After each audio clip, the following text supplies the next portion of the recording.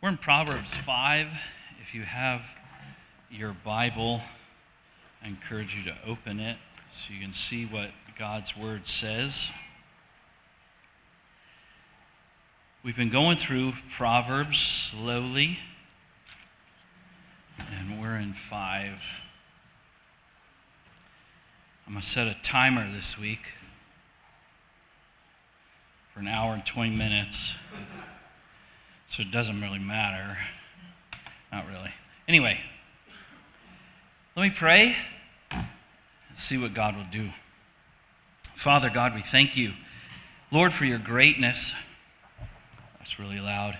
But Lord, you can hear our quietest prayer and even the loudest prayer. Lord, we thank you, Lord, for this time. We pray, God, for your Holy Spirit. Lord, without you leading us, without you coming and opening our hearts, without you speaking through me, Lord, I am a clanging gong and a noisy cymbal. Lord, I don't want to do that. I don't want to ruin anything that you're saying. So we ask, Lord, for your Holy Spirit, that you would lead us, that you'd speak to us. Lord, the things that you've shown me about your word, give me wisdom in how to say that. I just pray again for your filling, Lord. Do a great work. Lord, let your word be fruitful in our lives, that it would preserve us and keep us and glorify your name. We thank you. We ask it in Jesus' name. Amen. So we're going to read portions, and then we'll kind of talk about that and see what the Lord has to say. So I'm going to start verses 1 and 2, this kind of introduction. It says, "My son, be attentive to my wisdom, incline your ear to my understanding, that you may keep discretion and your lips may guard knowledge." So I want to look at that. He starts off. Now, this is Solomon. If you guys aren't familiar with Proverbs, you're new to this, this is Solomon, who's King David's son in Israel. Lived thousands of years ago. He was the wisest man who ever lived. The word says that he was also the wealthiest man who ever lived. And so he's given us some wisdom. He's speaking to his son. We don't know who this son is. To our knowledge, we only have one son listed, Rehoboam, who became king and made some foolish decisions pretty much, I think it was day 3. Made a foolish decision, and the kingdom split under him, and he got left with just a small fraction. So he's trying to get attention to his son. He's giving him a warning. And this, in light of where we're at in America, just a few weeks ago, a lot of you guys know, Lahaina, Maui, Hawaii burned down. There's these forest fires, wildfires going through the island, killed over 100 people. So a lot of those people had no warning. And without warning, they perished. And some people who had warning were able to get out and live. So a week ago in Southern California, there was a hurricane that came up on the coast, first time in I believe any of our lifetime that a hurricane hit the Pacific coast. So it's something that they weren't used to, but they were given warning. Some people took notice. Some people got on their surfboards and waited for hurricane waves. But there was notice, there was warning. People paid attention. Solomon is giving us, by way of his son, warning about a threat that affects more people than all the wildfires together, all of the hurricanes that have ever happened. It's adultery. So that's what Solomon is going to be talking about. He's going to be looking at in this chapter is primarily adultery in that facet. So we're going to read verses 3 through 6 and see what he begins to say. It says, "For the lips of a forbidden woman drip honey, and her speech is smoother than oil. But in the end, she's bitter as wormwood, sharp as a two-edged sword. Her feet go down to death. Her steps follow the path to Sheol. She does not ponder the path of life. Her ways wander She does not know it. Some of your translations may say the strange woman, the forbidden woman.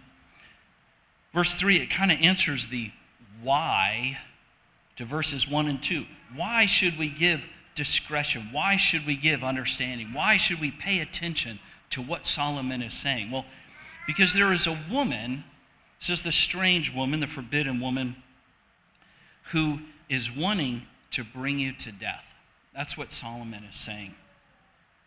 He's mentioned this in chapter 2. He said it briefly. He gives them instruction. He says, again, so that you will be delivered from the adulteress with her smooth words. So the idea is not to be mistaken, Solomon's not saying that women are evil.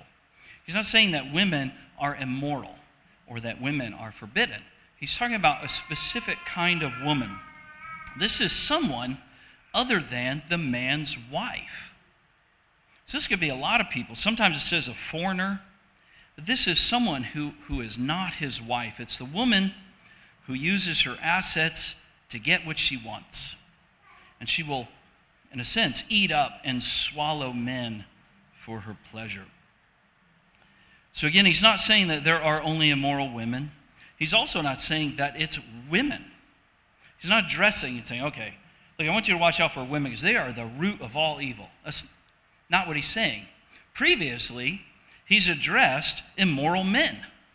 And he said, hey, you need to watch out for these guys. These guys are here and they will destroy you and they will kill you. He's also going to bring that back up as we continue through Proverbs. So it isn't, please understand, it isn't something against women. There's a couple of things that I want to look at in verse 3. This idea where it says, her lips drip honey and her speech is smoother than oil. So oil is something that we see in Scripture. It represents something that's pleasant, something that's delight. In Deuteronomy, it represents prosperity. So he says her lips are smoother than oil, her speech is sweet. These things are very nice, they're very attractive. But the reality is, she's bitter as wormwood. Right? She's not sweet, she's bitter. She's not smooth, it says she's sharp. She's like a double-edged sword, as it were pain and destruction. This is what she brings. So there's a contrast of truth and reality, or contrast of what she's saying, what she's demonstrating in reality. And that's, again, she's promising sweetness and smoothness, but the reality is that there's sharpness and deceit. So it's a false perception of reality, right? We see this called fake news, misinformation. Our society deals with this on a daily basis. Someone says something, someone says something else. Who are we going to believe? Number one, we need to look at God's word and find out what He says. Let's find out what He says about it, and then we can make a much better informed decision. Solomon makes another one of these, if you might say an idiom or just this false perception. And in Proverbs 9 it says, stolen water is sweet. Right? And it's the idea that when we're stealing, there's a gratification that goes way a bit beyond the reality of the situation. Water is not sweet. Water is water. If it's sweet, it's something else. Right? But when we're sinning, it's like that. So it's this false reality. Right? You might say, don't judge a book by its cover. Things aren't always as they appear. Right? This false reality. Looks aren't everything. Solomon is saying, pay attention because there's danger. These are lies being thrust at you. Secondly, looking at the smooth tongue, I want to notice, again, he mentioned chapter 2 about the same thing. It says wayward, or the immoral woman flatters with her lips. So there's this idea of flattery coming from this woman. He'll say it again in chapter 6, the smooth tongue of the adulteress. So I want to glean something. I tried to mention it, but men like flattery. This woman knows this. And so men as a whole, we're somewhat dim-witted and easily won by things women say. Solomon continues his thought that a person says things, they have the power to build up or to destroy. This idea of flattery. The immoral woman uses it to destroy and to lead to death. Wives, godly women, can use flattery, kind, genuine words to build up and respect their husbands. This is power that women have. We can encourage people, we can destroy. So, wives, tell your husband he looks good in the clothes he dressed himself with, because he likes to hear that. No, I'm not saying that we should be lying. I dressed my wife. Notice, anyone? This is the first time we dressed similar. I get cookie when I get home. Anyway, when we tear down people because of our anti-coordination skills, we tell them how we excel in our falsehoods. We should build up people, right? And so I'm directing this at women for this moment because this is the idea that Solomon is saying. Look, flattery and these kind of speech can sway people. It can move people. I think of that Geico commercial with Abe Lincoln when his wife says, "Does this dress make my rear look big?" And honest Abe, a little. We got to think of ways to flatter without hurting. Encourage, because there is a woman who is using this to destroy and is more than happy to lead men astray. So it's also worth noting that the immoral woman is not bearing the blame for men falling into sinful behavior. That's not what Solomon is saying. He's not pointing the finger at an immoral woman saying, "You are destroying everybody." That's not what he's saying. Right? I don't know if you remember, think about it, David and Bathsheba. These are the parents of Solomon.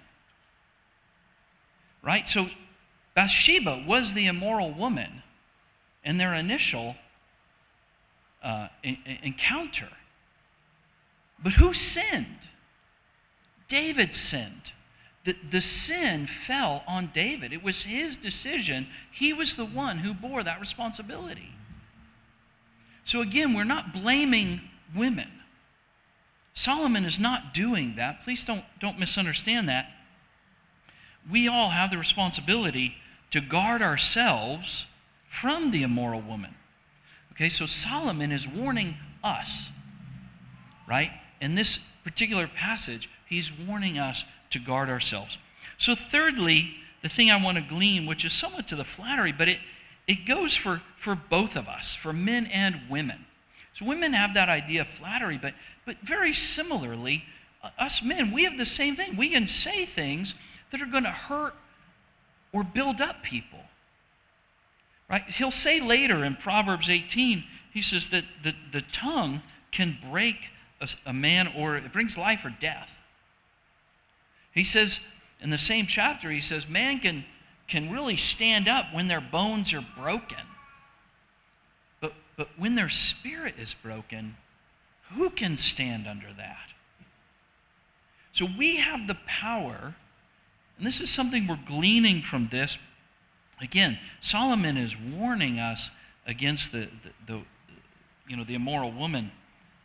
But words matter. Sticks and stones may break my bones, but they really hurt us. That's what he's saying, and we need to be careful about that. So these are things that we can see. Verses 5 and 6, he continues. We look at further unseen realities, right? We see the woman, she's dripping with honey and oil. She's a liar. These things aren't true. It says that her feet go down to death. Two words that Solomon brings up in this passage. He says her feet go down to death. She's messing around with Sheol. Two words for hell. Think about it. It's not like, well, yeah, it's kind of bad. He's saying this is really bad. Her feet go down to death, or hell is the realm of the dead. Sheol is the underworld. It's where the wicked go. It says, without praise of God. This is where this woman is leading us, through the adultery. If we're entertaining these things, it's death. And then it says that she doesn't know her ways. The New King James says, you cannot know her ways. So it's a further deceit. Right? She doesn't realize the harmful effects that she's having, these desires, these manipulations are having, and you don't know, me, us, we don't really see we don't understand this. And we listen to it. I mean, you see this all the time. Women flatter men, and they're like, oh, really, you think so? You like my dress? My gut doesn't stick out too far? Oh, no, you're in great shape. It's like, these things, it's crock of baloney. And yet men are like, okay. We can be fools. Solomon is warning, be careful. She doesn't know what she's doing. Now, granted, some people know. But we also remember, Satan has blinded the minds of unbelievers. So when people who don't know Jesus, they think they're doing good. Proverbs says all the ways of man are pure in his own eyes. All the ways of men. I remember hearing of people in prison. It's like, well, yeah, I killed someone, but he deserved it. I'm righteous. I'm good. I got caught, but he deserved to die, so I did it. We all think what we do is righteous. God's word tells us the truth about what is righteous and what is not. We can't listen to society. We can't listen to the news. We can't listen to all these other things to tell us what is righteous and what is wrong. God's word tells us and helps us to see and interpret what we're hearing. So these women are not without excuse. And there's men too who are doing the same thing. They're not without excuse. But again, our struggle is not against flesh and blood. It's against principalities and powers. It's a satanic force that's coming against us. Let's read verses 7 through 14. Further ruin from the immoral woman. It says, and now, O sons, listen to me, and do not depart from the words of my mouth. So this is an emphatic plea to listen to his warning. He says, keep your way from her, and do not go near the door of her house, lest you give your honor to others, and your years to the merciless, lest strangers take their fill of your strength, and your labors go to the house of a foreigner. At the end of your life, you groan like a wave of the ocean, is the idea. When your flesh and body are consumed, when you say, how I hated discipline, and my heart despised reproof.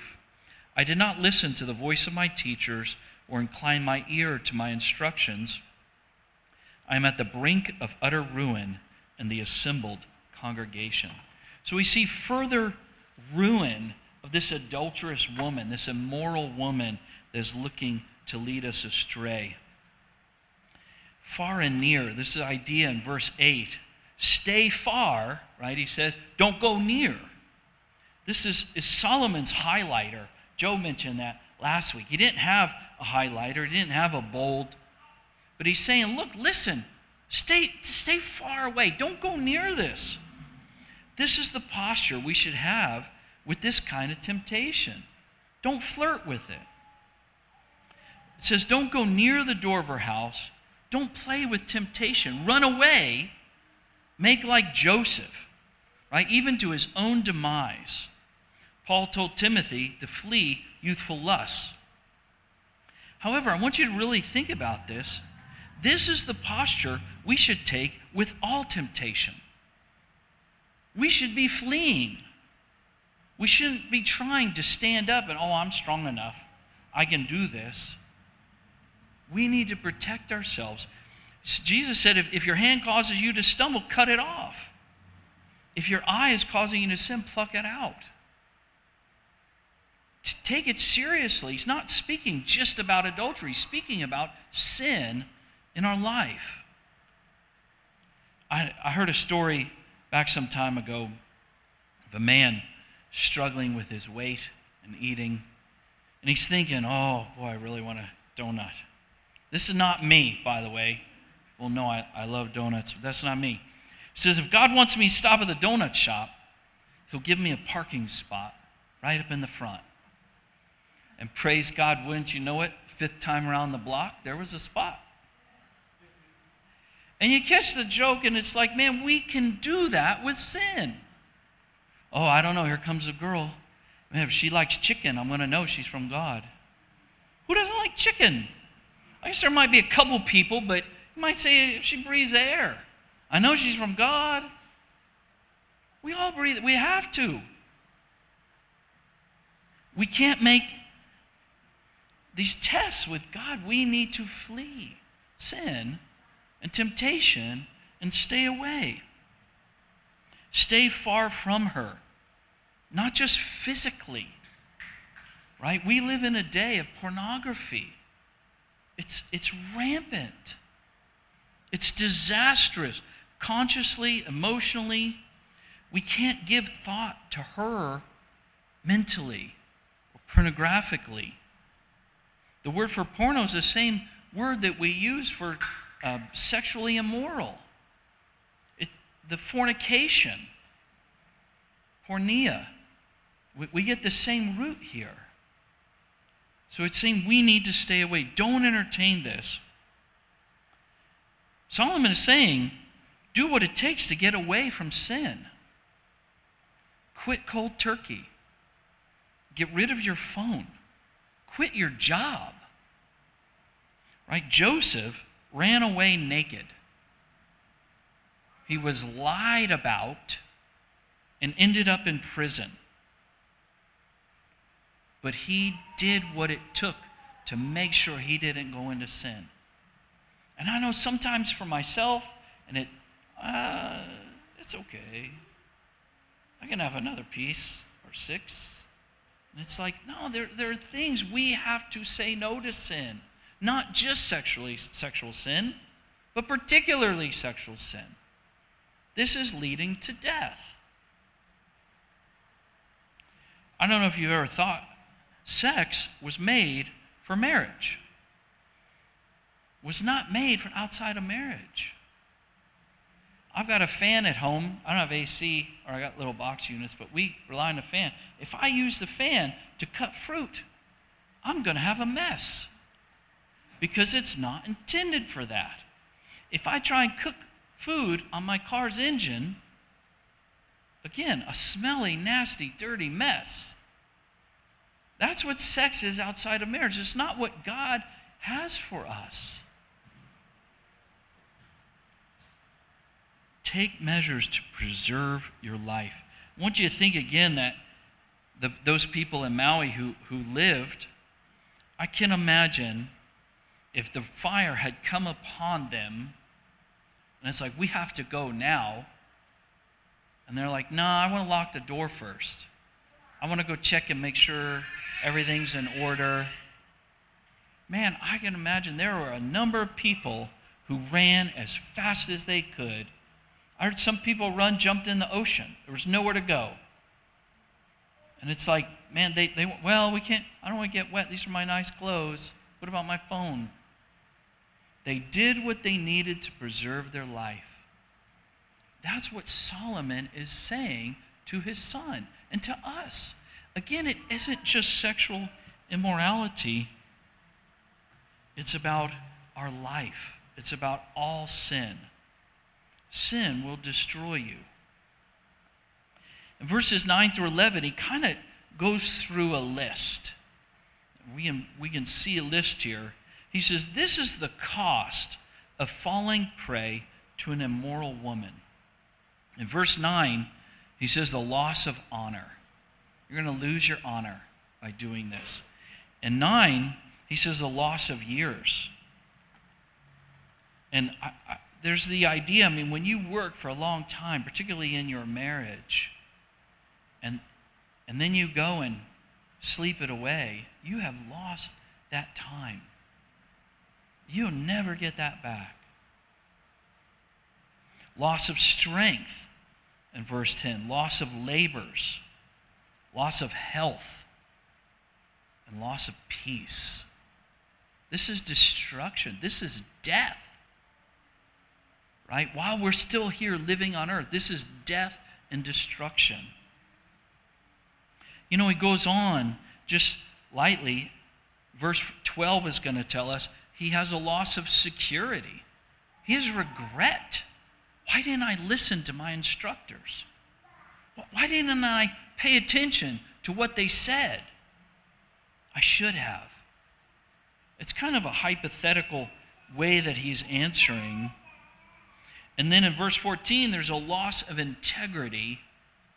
And really what it is public shame. He says that before the congregation. Think of it, David, King David, had to acknowledge this before the congregation. He tried to hide it, and he thought he did a really good job until God brought it right up in his face and said, what you've done is evil. This is wrong, and you can't let this go.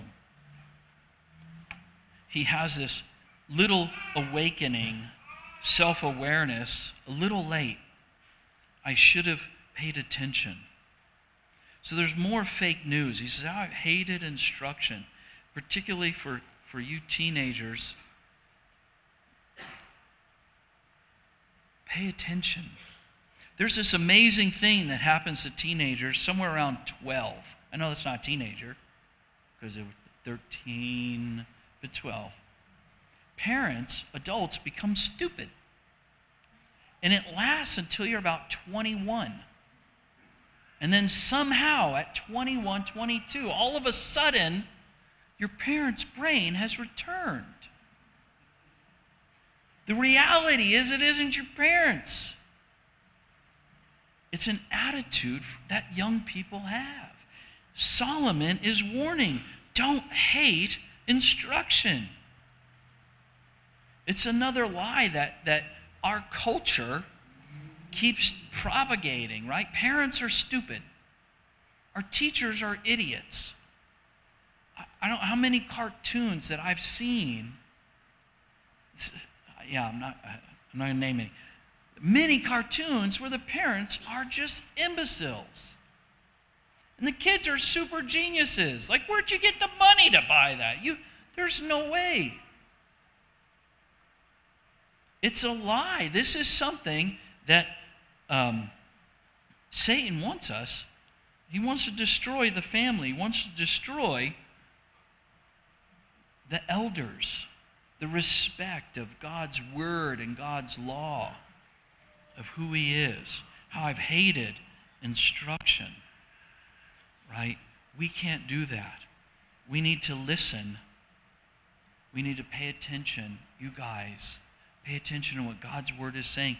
And we also, as adults, it's not like we're immune to this. We were talking earlier today, man, how we learn things. I'm 52. I'm still learning things. Some things that you're like, even you teenagers might be, oh yeah, I knew that. I'm like, I just learned it.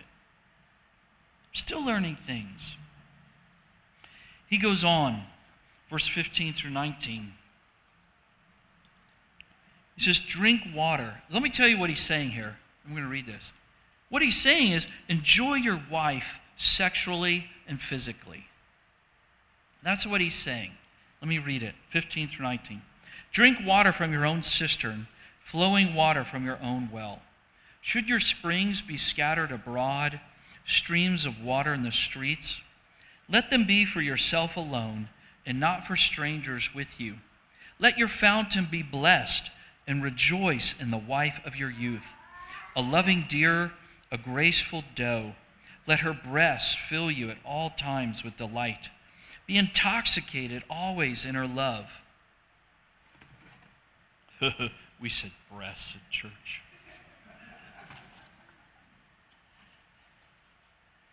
Solomon is giving an allegory about having sex with your wife. He uses water to describe healthy relationship with your wife. In the Song of Solomon, he uses this, the water. It's synonymous with sexual desires. That's what he's talking about when he mentions the fountain and the springs.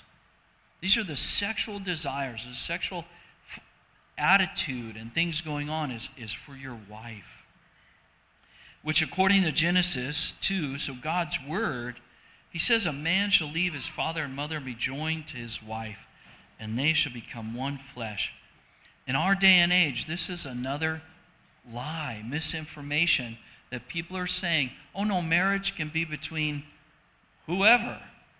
2 women, 2 men, and that's getting worse. It's like through 2 its and 2 theys and whatnot. God is clear about his word. Guess what? God invented marriage. The United States of America did not invent marriage. They have corrupted marriage. They've polluted it. But God invented marriage. He invented it for a man and a woman. So, like I said, he was using this analogy. Verse 15, he's calling to be faithful. Stay with what you have. Drink water from your own cistern.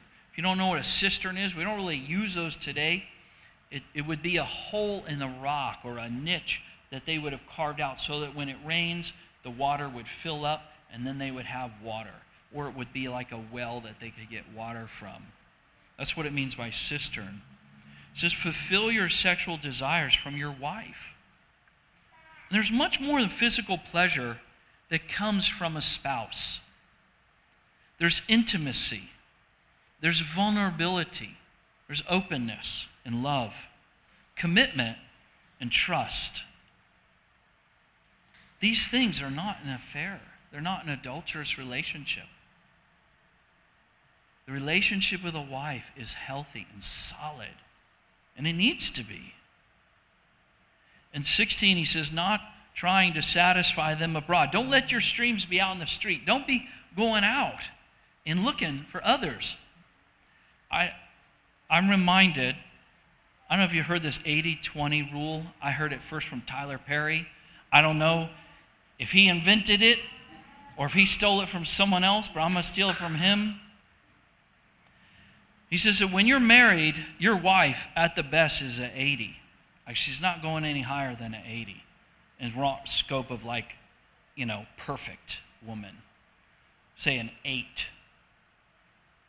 Could be 8 and 2 rule. There are no perfect women. You're not going to find 100. So what these men were doing is they would go and they would find an adulterous woman. She's that other 20 that now you think, when you have your wife, oh, now there's 100. Right? 80 plus 20. And he says, but what happens is, your wife, you can't stay in this relationship. Your wife is going to find out. You're going to lose your wife. And the most that you're going to be stuck with, you're going to lose this 80 and you're going to have a lousy 20. So you went from an 80 to a 20 in your relationship, and now you got alimony. So what he's saying, again, this is I don't know if Tyler Perry's a believer or not, but what he's saying, man, is adulterous relationships don't pay out. This is going to destroy you, and it's going to kill you. This is what Solomon is saying. Verse 17, he says, let your sexual desires be your own and not for strangers. There's an idea of private, not public. Not going out and having children all over. Just for your wife. Staying with her. Nothing else. Be blessed and rejoice with the wife of your youth. Warren Wiersbe said, the adulterer watches the river turn into a sewer, but the faithful husband sees the water become wine. So again, with that idea of the water, it is healthy, it is fruitful when we keep it in the right place. Don't let your streams be scattered abroad. There's no such thing as safe sex, because there's no such thing as safe sin. Whenever we do this, it is sin. Sin is harmful, it's hurtful, and it's going to kill us. So even Nehemiah, we read a little bit, chapter 8 today, but Nehemiah is warning the people of Israel who had returned to Jerusalem, who had taken foreign wives, and he warns them about this adultery. He says, don't you know what Solomon did? He was the king. There's nobody like him. He was loved of God, and God made him king over Israel. Nevertheless, these pagan women caused him, even him, to sin. So Nehemiah is trying to keep them close to God. Get rid of these women, the sin that's going to distract us from God. Verse 19, he says, let her breast satisfy you at all times. Be intoxicated with her love. This may be a shock to the church, but God made sex fun. It's not just simply for reproductive purposes. It's fun, and it's love. God loves marriage because marriage is the closest relationship on earth, demonstrating God's relationship with man. There's an intimacy, not sexual, right? The angels, Jesus said there's no sex in heaven. It's not going to be like you think here. But there's that oneness, that openness, a wholeheartedly giving to another completely and freely, willingly. So Solomon closes his chapter in verse 20. He says, why should you be intoxicated, my son, with a forbidden woman, and embrace the bosom of an adulteress? For a man's ways are before the eyes of the Lord, and he ponders all his paths. The iniquities of the wicked ensnare him, and he's held fast in the cords of his sin. He dies for lack of discipline, and because of his great folly, he's led astray. So 20 asks this question, why? Why should we do this? It's kind of a rhetorical question. Why should we give ourselves to adultery? And the response is an anticipatory negative response. Should we embrace the wife of, or the bosom of another? No. Should we be going out and spreading our streams out? No. Why? He says it in 21 through 23. He answers this question. One, God sees. God is watching what we're doing. He's holding us accountable.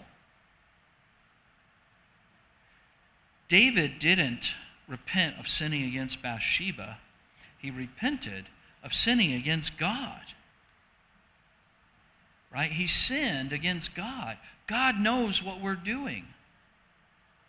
So even those things that I think, I can't hide from God. We have to be free of that, even in our minds. He says, the iniquities of the wicked are like a trap. So again, there's that idea of that deceit. We see or we hear of certain things and we think, oh, that would be really great. But they're lies. The world is lying to us all the time, trying to trap us. And then death comes from a lack of discipline. Right? We read in Proverbs 3, it says, don't despise the Lord's discipline. He loves those he disciplines. So when we are disciplined, we should be happy. Rejoice that we are loved. So what do we do with this? In Matthew 5:28, Jesus said, I say to you that whoever looks at a woman to lust for her has already committed adultery with her in his heart.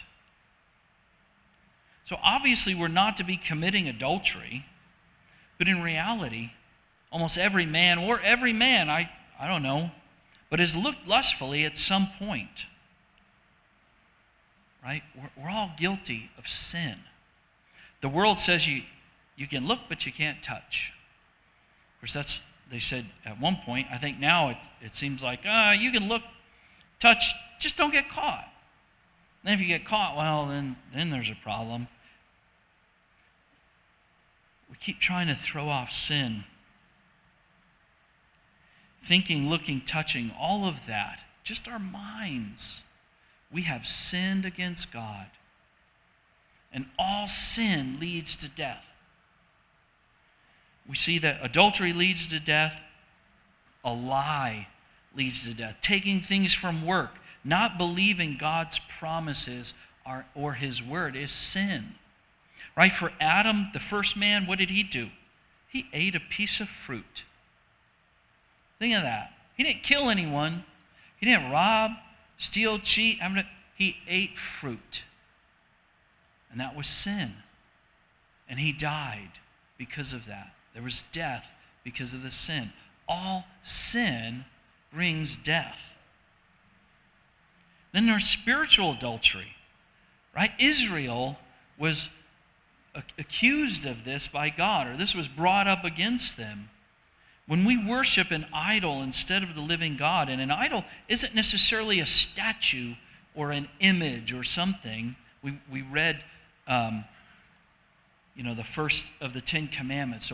Don't worship any other idol or any other God than me. I guess the later commandment is don't have an idol. It's not just this thing. It's whatever we treasure here on earth instead of the living God.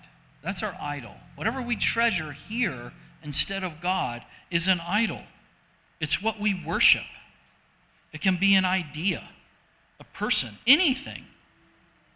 So really, we're choosing the strange, the forbidden, the immoral when we worship an idol, when we're choosing sin. Again, those words to describe that woman, but that's what we're doing when we have an idol. We're putting it in the place of the real, holy, loving, and living God. What's the answer? Most of you know the answer. The Lord Jesus made a way for each of us to be forgiven because we are all guilty. We are all guilty. Solomon is looking out for his son saying, don't do this, it's going to hurt you now. But we are all guilty of sinning against God to deserve death. Only His death and resurrection can heal us. It frees us from the death that adultery and sin bring. But we know that when we believe, when we trust Jesus, He gives us His Spirit. His Spirit comes to live inside of us, and He frees us even today from sin. We don't have to sin. We still sin. But He's given us the freedom today. He gives us a new heart that does not crave sin. When I sin, I'm trying to go to the Lord. And I don't remember who said it. If it was Aaron who said, we pray all the time. Man, I'm praying all the time. Lord, forgive me. Man, again. Forgive me again and again. Not feeling bad. I rejoice in the blood of Jesus Christ. I'm cleansed. I'm healed. I was talking to Ella last night, and I said, God forgives our sin, He forgives our iniquity, and He forgives our transgressions.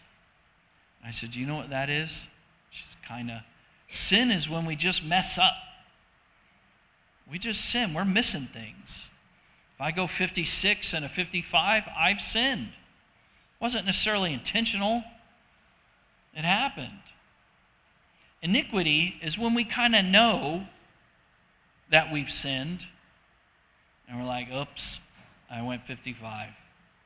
I know it. I know it happened. I saw it. Oops. But transgression is when we're like, 55, and watch this, I can go faster. He forgives our sin, our iniquities, our transgression. His blood covers everything. when we are intentional about our sin. Now, does that mean we should be intentional? No way. He's given us a new spirit. We don't want to be intentional because God is living in us and He's changing us. He's given us that new heart. We're the bride of Christ.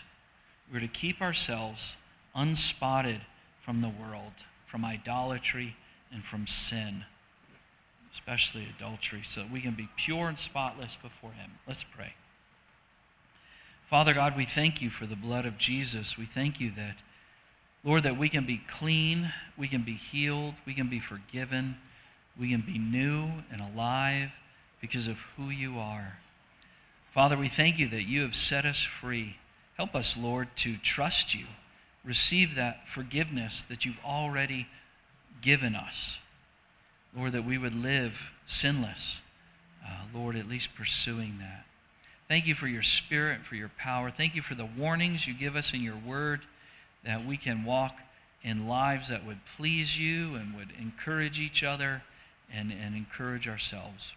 We love You, Lord. We thank You for this. We pray that You continue to do a work in our hearts. We ask in Jesus' name. Amen.